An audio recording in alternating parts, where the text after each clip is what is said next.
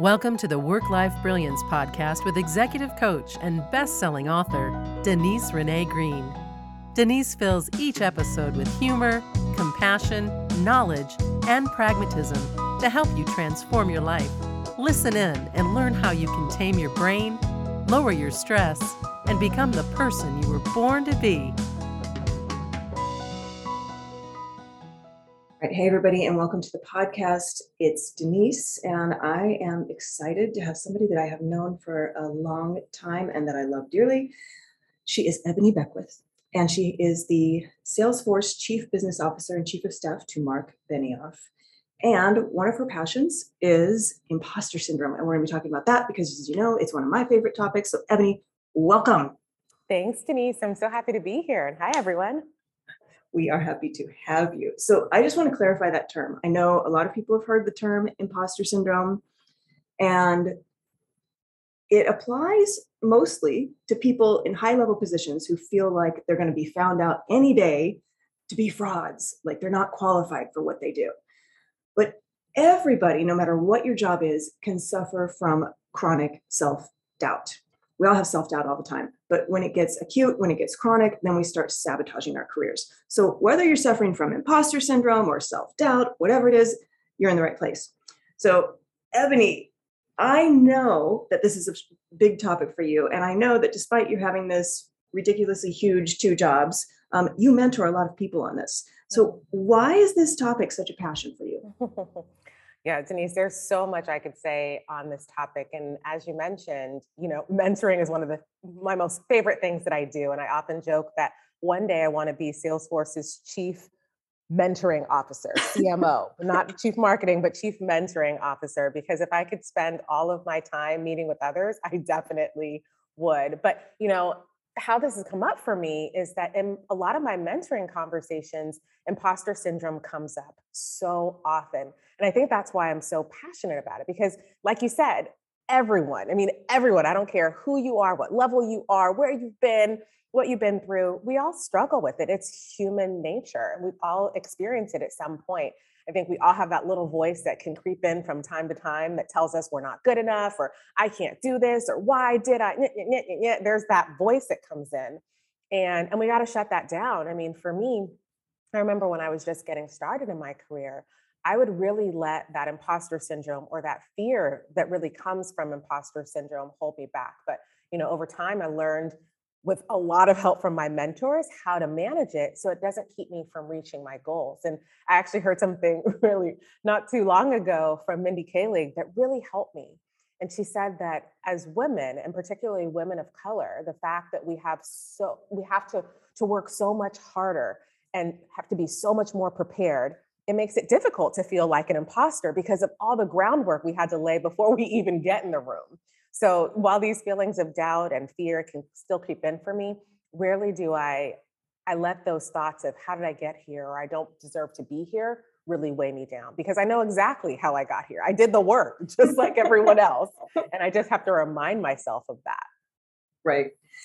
And then, so let's say you get over imposter syndrome like you did. Then a lot of people suffer from what I call FOMO, which is fear of messing up.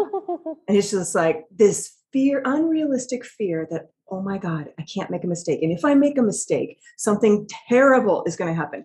And I'm going to tell you, I make like 1,000 mistakes a day. Who doesn't make mistakes? I don't even call them mistakes. It's just, oh, that happened differently than I expected it to. So for those who overcome the imposter syndrome, what do you see as some of the most self-sabotaging behaviors that people have that just ruin their health or their relationships or their careers because of this fear of making a mistake? And we're talking to somebody who works for one of the most famous billionaires in the world. Okay. So if anybody would have this fear, it could be Ebony. This could be triggered in you all the time. And that would not be good. So how do you manage it? And what do you see in other women who don't manage this? What happens to them? Or women or men. I say women because I mostly work with women, but of course men suffer from this too. Of course, it's everyone. But I have to say, just going back to your FOMO, now refer to myself as having JOMO, joy of missing out. So I just have to embrace it. I can't do everything. I'm not going to be great at everything. It's fine. And it's just a way to reframe it for me. So JOMO, and I've actually found there's a book on it out there somewhere. So go get that if you're interested. But to answer your question, to me, the most damaging part of imposter syndrome or that fear of messing up is not the thought itself. And I think that's where people can get confused. We already said it's human nature to have fear, doubt, and insecurity. It's what we do with those thoughts that matters. And I don't see mistakes as failures as long as you're learning from them. I'm always asking myself, and I'm always asking the people I mentor, did you learn from that mistake? Did I learn from this? Am I stuck? And if you're stuck, that's really where the problem comes in. But something I really like to say, it's better an oops than a what if. And I have a really good example of this, Denise. I often tell the story of my dear, dear friend. I've known her for over 30 years now. She's a former coworker, and with her permission, of course, I've told the story. And she dreamed about changing her boring white walls, but she never worked up the courage to try a new color. I even offered to help her pick the color and paint for her, which anybody who knows me knows I do not offer to paint that, But anyway, she couldn't do it. And the walls are still white to this day. Like 20 years later, the walls are still white. And I just equate this with people who are afraid to take risks. It's okay to make a mistake, or in my friend's case, to choose the wrong color. But that nagging feeling day over day, year over year of not loving your wall or your job or your whatever it is, to me is so much worse. And I think it's better to do something than to dwell on the shoulda, woulda, coulda. And back to your original question, that's the damaging part. Oh man, we now have white wall syndrome. I'm going to use that. I am going to use that because, as you know, and I know I've seen your house. You've seen probably the inside of mine. So every wall, every ceiling, every inside of my fireplace is a color. And it sounds crazy, I know, but people walk into my house and they take a deep breath, and it's like they instantly get grounded. And it's like being hugged. My house is like this giant hug of beauty and sumptuous color. and I just think when I moved in, I said it looked like an old Rite Aid. Like it was so bereft of any character. And so what if I had lived in an old Rite Aid my whole life? Like, so this is what we're talking about. I know we're being silly here, but that is such a good metaphor. Yeah. Because it's like looking back and living your life without color, living your life in black and white. You got to embrace who you are, embrace where you are, make it you, all of those things. And here is a belief that has helped me that you made me realize. So I have this belief that life happens for me. And if I go back in time, like, in September 29, 2017, I'm crossing the street, I was hit by a car and my dog was too, right? It was the most painful experience. It was worse than when I broke my back when I was 22. And yet I wouldn't change a thing. I can look back at that moment and what happened afterward, and everything is a gift for me. Like, I am so glad that happened. And if we look at these things, like you said, what did I learn? And so I would just amp it up and say, what was the gift? And now you're looking at it with a totally different lens. I didn't tell you I was going to ask you this, but you just, it's low hanging fruit here. You just changed jobs, right? You went from a big job as chief philanthropy officer to a new job. I get to talk to a lot of people who change jobs for the wrong reasons, and they change jobs without fixing this chronic self-doubt, thinking that the new job will just solve it for them. We're both laughing. And you know what happens if you don't fix this before, it only gets worse. Yeah, wherever I go, there I am, right? Yeah, only now you feel like you have to prove yourself. Right. And so I had a woman recently who did this, and luckily she was working with me in the interim. She had like 6 weeks before she was going to start. And her belief, she realized, was, I got this job on a fluke, which is not true, but that was her belief. I got this job on a fluke, and I'm just going to hold my breath for 3 years and pretend I know what I'm doing so they don't find me out before I vest. Yeah, that's actually the opposite of how, like, for me and my new job, I'm like, yeah, I don't know much right now. And I look forward to the day of when it's like, wait, I don't know if it's a week from now, 2 weeks, a month from now, where I'll look back and go, oh, I know this. I make it more an excitement or an exploration or a journey in learning. And that makes it less scary. And I don't have to prove myself, because I can say to my boss and to my colleagues, one, I can ask for help. Two, admitting that you don't know something is actually more powerful, because most people know when you don't know and you're making stuff up and you're just trying to hold on. So I usually say, well, let me check and get back to you. I'm not sure. Let me check and get back to you. Or I'll find that information. And I think that makes you a more trusted employee, business partner, manager, just to admit that you don't know what you don't know. If everybody did that in corporate America, we would eliminate so much stress. Oh my gosh. Because everybody's going around pretending they know what they don't know. Mm-hmm. And Shaking their also, head, thinking that everybody else in the room knows what's going on. Nobody yes, knows. If you have a question, 10 other people have a question. exactly. I just had a woman who was completely suffering from imposter syndrome, and then she made the switch and did what you just said. And she's a woman in this very male dominated industry, and they put her in a role where she was completely new to this role. And so she just decided, you know what? I don't understand that acronym. I'm just going to ask, because now she had confidence, and she would ask. And turns out most of the guys around the table didn't know what it meant either. They ended up thanking her for asking the question. Classic. So Ebony just told you, please just say, I'm not sure. Let me check. And also, like, when the tendency for somebody like, let's say, Marc Benioff asks you a bunch of questions, a lot of people would go and then research all of those questions. And meanwhile, he was just curious. Right. You just spent your weekend researching shit that he doesn't care about. You come back on Monday morning with this report, and he's like, you did that on the weekend? Like, what? No, I was just curious. So ask, which of these is important to you? Which of these would you like me to go and research? Like, because they're just having a conversation with you. They're not trying to ruin your weekend for the most part. That's right. That's right. I tell my team that all the time, like, ask for clarity, ask more questions. It's totally fine. Sometimes I'm just spouting stuff off to get it off my plate. Not urgent, not important.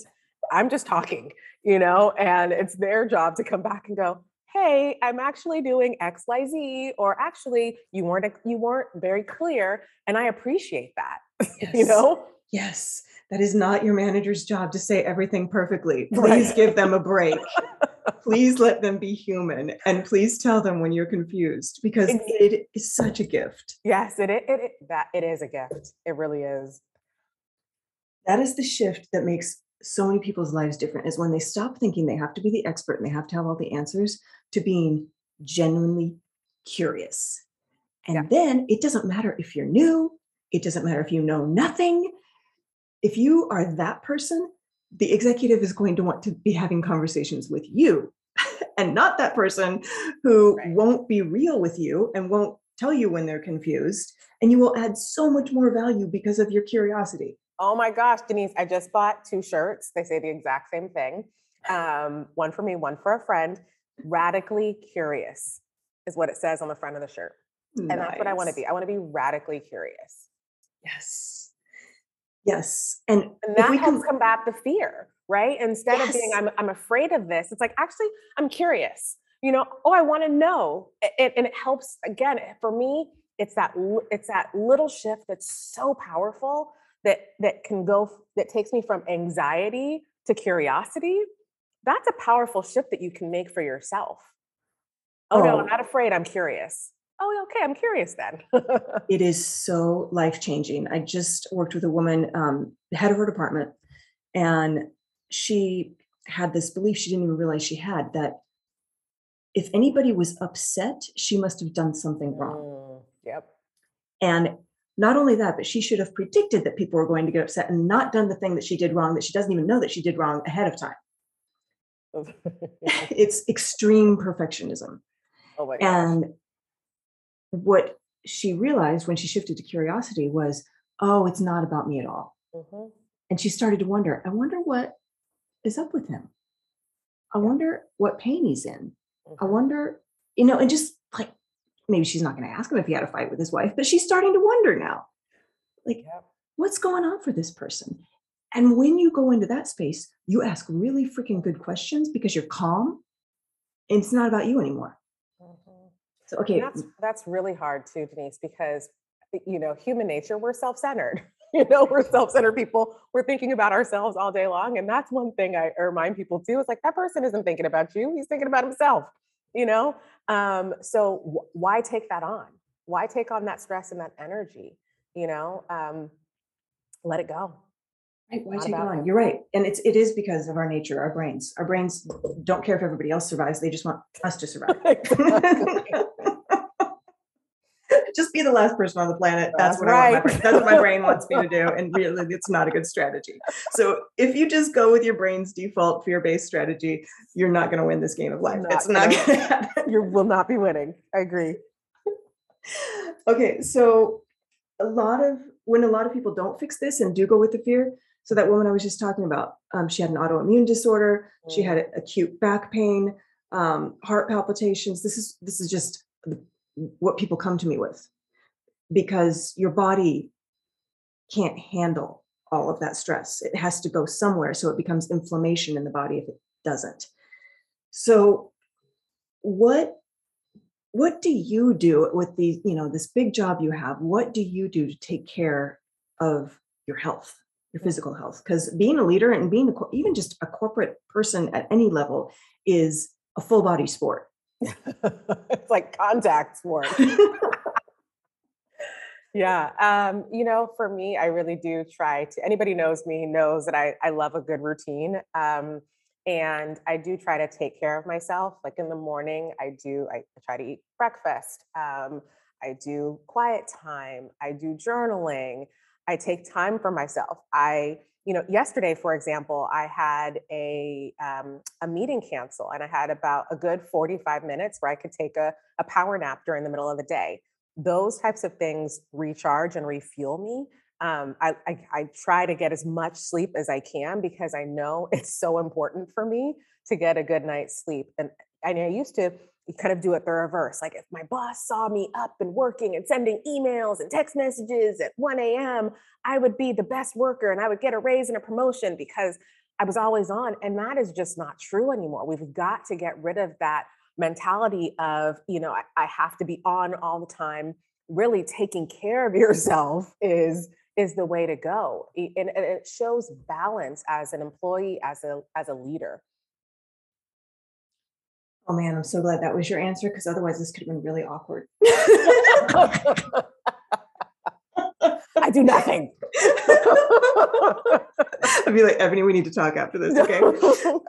But so many people are Interview not canceled. doing that. Yeah. So I have this term I call strategic laziness. Mm, And I love it because it's provocative, because I mean, none of the people that we know are lazy, right? But it feels like we're being lazy if we don't work as hard as everybody else, or if we yeah. take a power nap. Did you hear that, everybody? 45-minute power nap.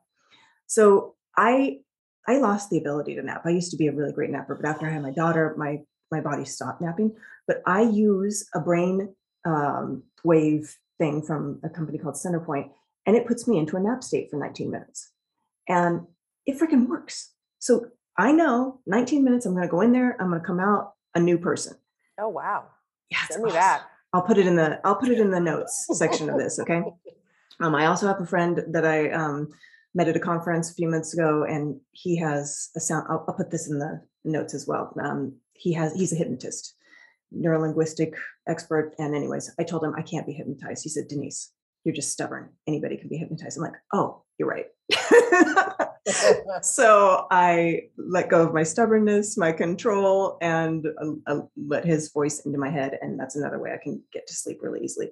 So I don't know how much sleep everybody needs, but everybody needs between 6 and 9 hours. And then you can't go all day. You need 10 hours of rest. This is just science. It's been proven, or your body's going to break down. So do whatever you got to do. So yeah, we all have meetings get canceled during the day, right? And then most people don't go on a walk or don't take a power nap, but this is the invitation: is you're going to break eventually if you don't take care of your body. Mhm. Agreed. And I put my phone on silent, and it's risky, right? Like, oh my gosh, what if my boss texts me in that 45 minutes? Can he wait? What's more important? That I get the rest that I need so that I can go for another few hours and be strong if I'm exhausted, like, or me delaying for a few minutes. It's the likelihood of that happening is slim to none. But what can happen is I have to be on, I have to be on, I have to be on. And it is so stressful. And I think that just compounds onto everything else we're dealing with: the stress, the anxiety, the fear, the doubt. Yeah. And I think that's a good point. You need to also then prime your key stakeholders Yeah. to say, I'm not available 24/7. So let's talk about the agreements. Let's talk about when I'm available, how long I'll get back to you. I mean, like, if we're sitting on the toilet, would we pick up the phone? No, there are times when we are not available. Exactly. So just decide what those times are and have agreements. And I mean, most human beings will agree, and because they want to be treated the same way. They want Right. to sleep too. They Okay, so once you understand. prime people to know that, hey, I'm here for you, and here's when I'm not, and I'll get back to you. Right. And that's what's going on. Most people don't have a problem with it. No. And if they do, maybe you're in the wrong job. Maybe you're in the wrong job. All right, I want to ask you something because you have this amazing series on LinkedIn where you interview just the most amazing people. You interview sports heroes and movie stars and chief officers all around the globe, and they are so real with you. And I just wonder, what are some of the themes that really surprised you the most that you see coming out? And just to remind people that, even these heroes that you have, they're just normal human beings. Yeah, I think that's you just hit the nail on the head. I think it's a common misconception that as leaders, we have it all figured out, but we don't. And that's the biggest aha.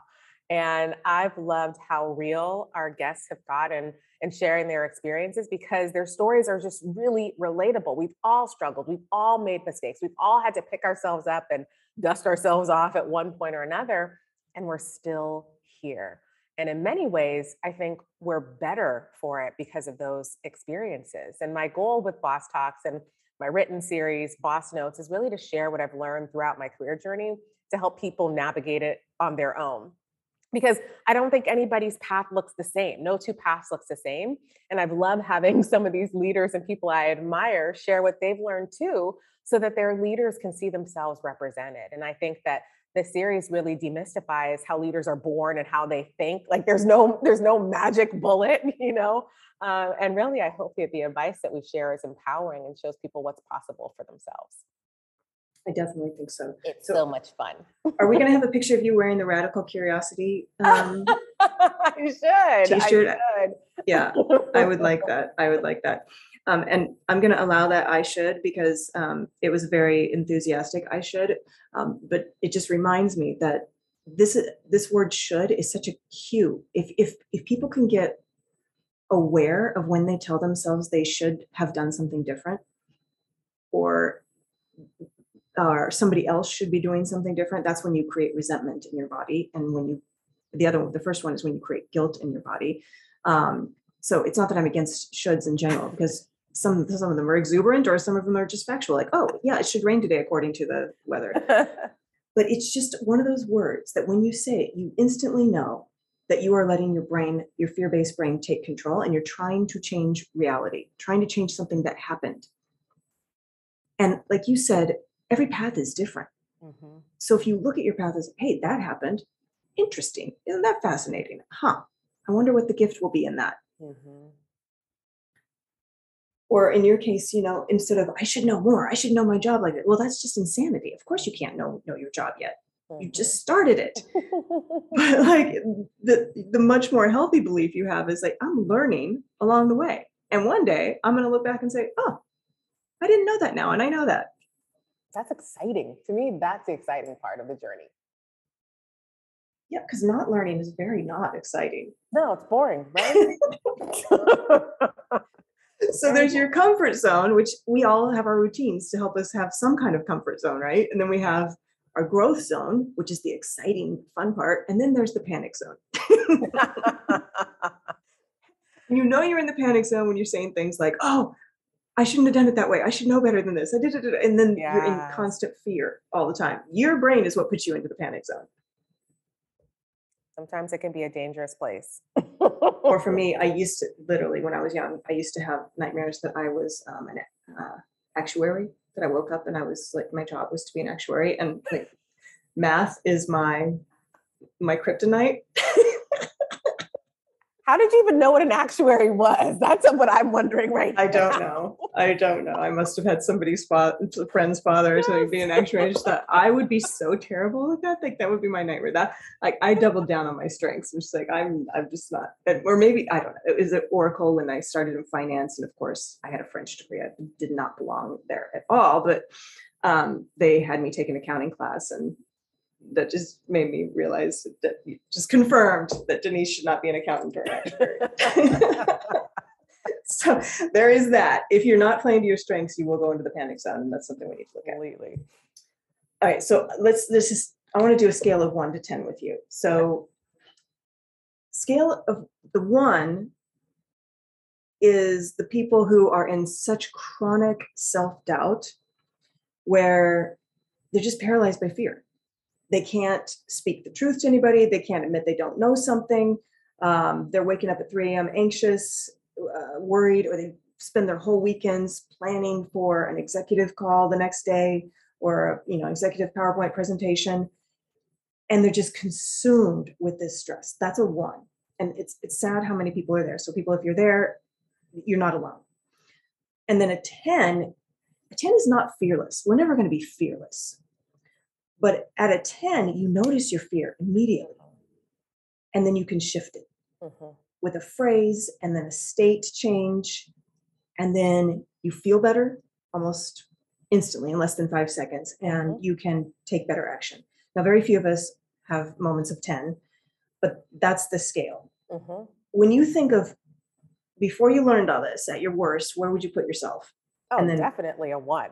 I'd be lying. I'd be like, can I do -5? what would negative look like? What would you add to it? Oh my gosh. I mean, you talked about feeling lazy, just like my fear would paralyze me to being on the couch. I'd know what I have to do. I'd be sitting couch or bed with covers overhead, like just obsessing about what I need to do. And I couldn't move myself.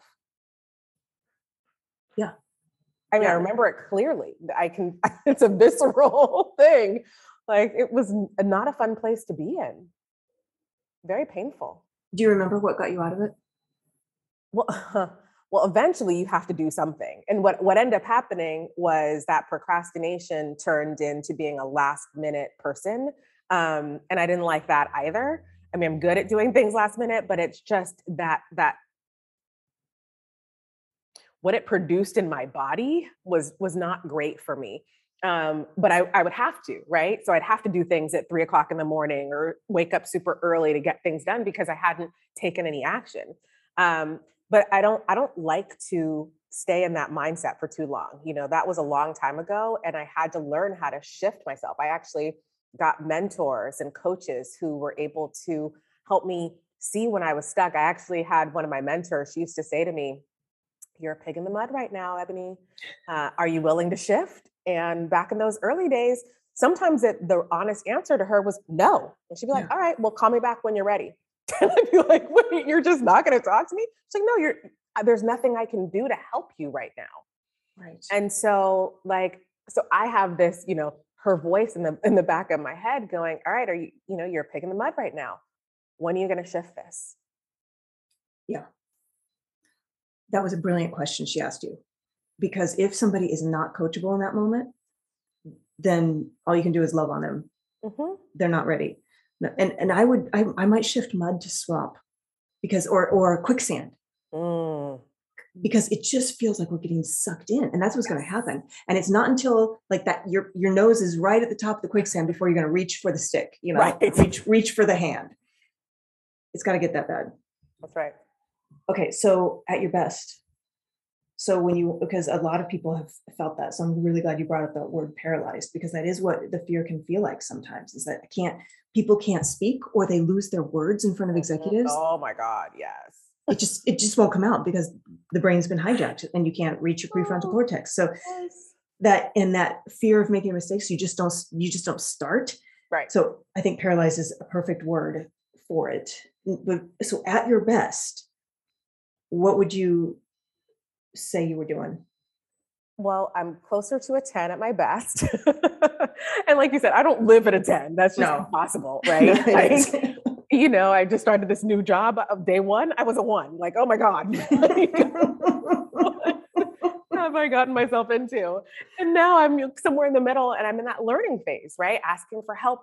And those are the things. It's like doing those things to shift yourself, asking for help, like going in and researching the things that I need to research, writing things down. I take really good notes. I go, it's almost like being in school again. I study those notes. What do I need to do to prepare myself for the day?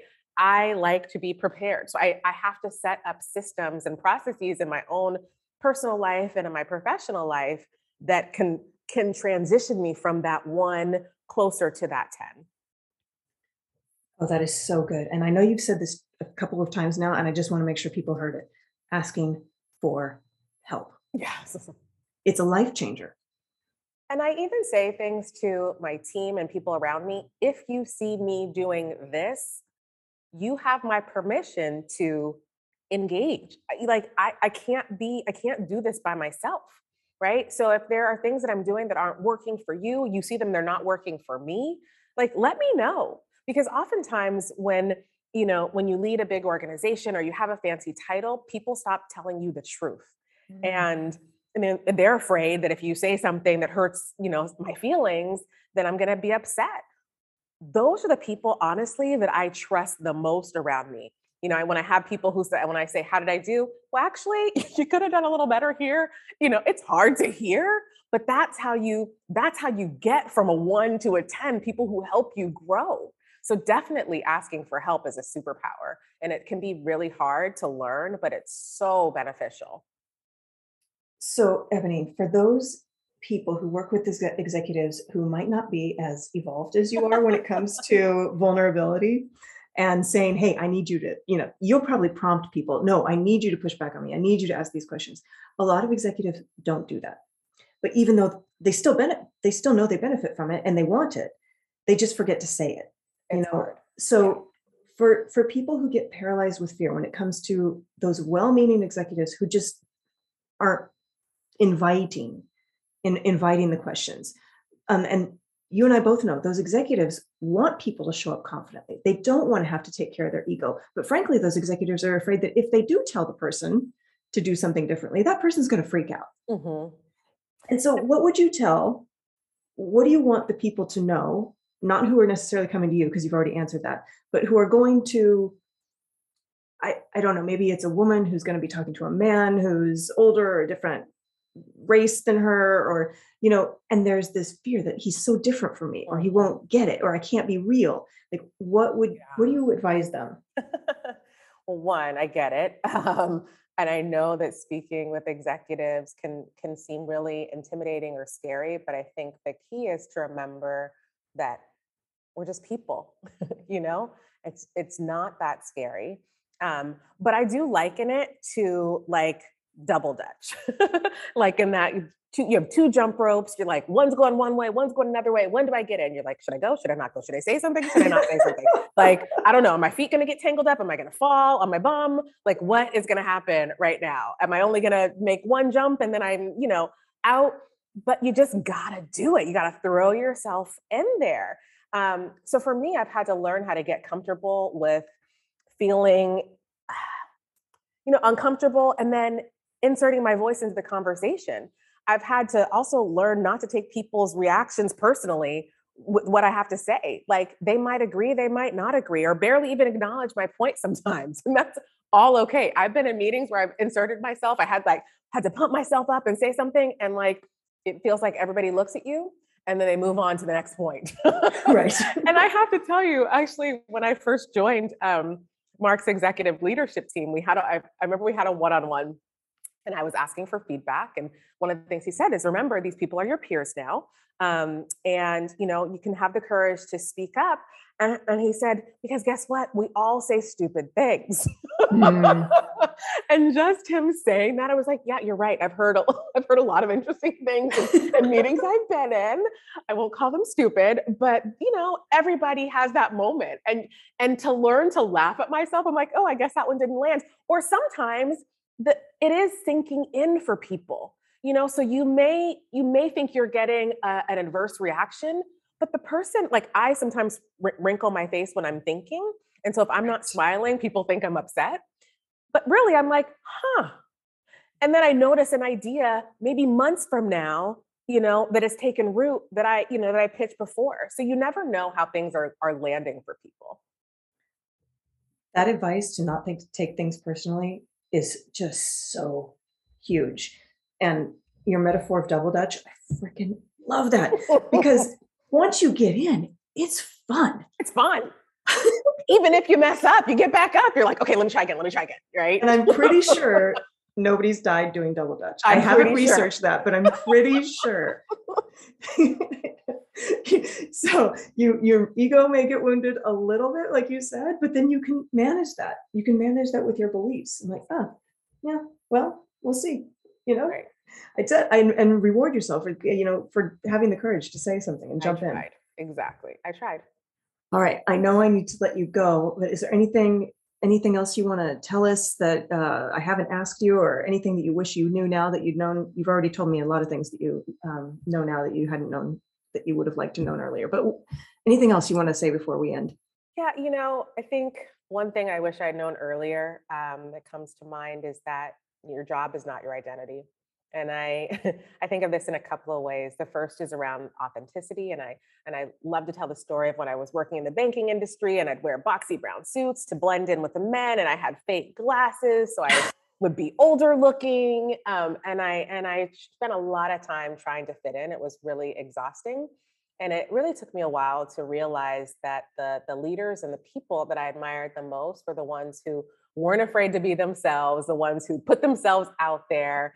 And actually, Salesforce was a turning point for me in my career, because I decided I was going to bring my full self, and I ended up working for this fantastic woman. And this is how you and I met. I wore, I was girly, and I was myself, and I wore my hair down, and I wore something I felt good in, and it made all the difference. So that's the first part. And then the second piece is, I think it just goes back to taking those risks. And I just think that, having the courage to change and do something different is so empowering. I can look back and go, like, I stuck my landing. I did it. I had the courage to try. And I didn't hold myself back from anything. So those are the two things that I wish I'd known a little bit earlier for myself. It's just like, be authentic and don't be afraid to take risk. That is so beautiful. And I just want to remind people, courage is not the absence of fear. We are always going to have fear. That is what your brain's main job is to make you afraid, so you stay on the couch and don't hurt yourself outside on the sidewalk. Like, that's what your brain is doing. So courage is say, I'm going to do it anyways. That's right. I'm going to jump in even though I'm afraid. So we're going to end on that. And I thank you so, so much. And we'll put all the yummy links to Boss Notes, Boss Talks, all that, whatever you think would be good for us to link to. And I just want to thank you so much for spending this time with us. And I hope you get a nap today. I will try. Thanks, Denise. Oh my gosh, that was so much fun. I hope you enjoyed that. Ebony gave us so many gems that I just want to do a little wrap up for you. We talked about several of the shifts you have to make if you want to go from that place she talked about of being paralyzed in fear, which was a negative on my 1 to 10 scale. That paralyzation where you can't even speak, you can't take any positive actions, and you're consumed with fear so much that it feels like there's an elephant sitting on your chest. So the strategies you need to get out of that we talked about were going from an expert to thinking you had to have all the answers to radical curiosity. I love that phrase she brought. She also talked about how it took her way too long to realize that she had to operate from her authentic self and her authentic strengths instead of trying to conform. Now, of course, Ebony and everybody else has to adapt to organizations, but not conform. You can't lose yourself if you want to soar and really have peace and joy and fun at work. And we talked about strategic laziness. And I'm telling you, if this woman can take naps, then you can do it too. And I will put links in for the strategies I use, the tools that I use to help me sleep.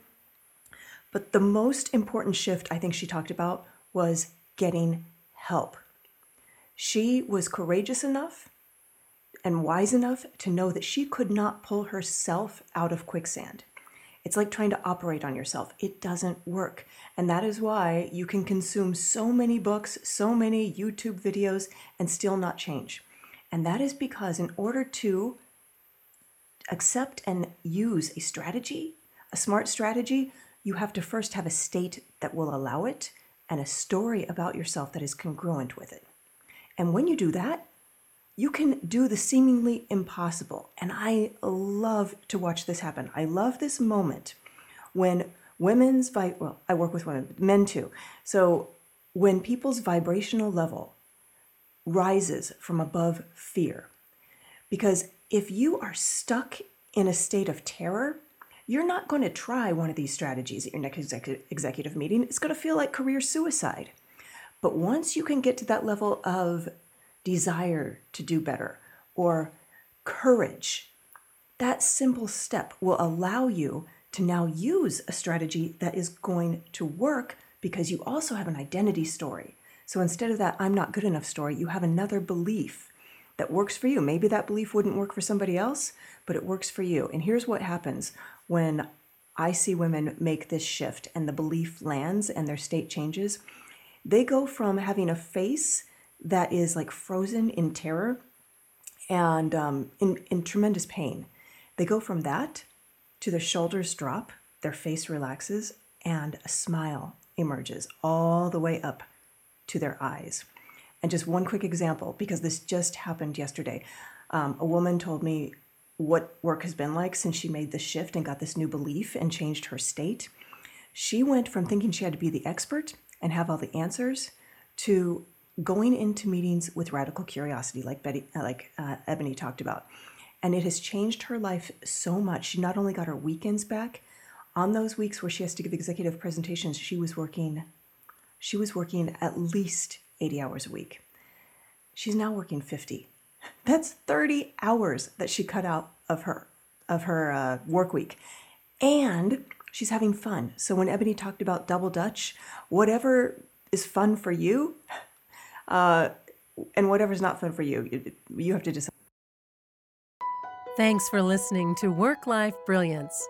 If you want to be coached by Denise, join her in the Work-Life Brilliance Academy, where wholehearted humans are becoming the best version of themselves.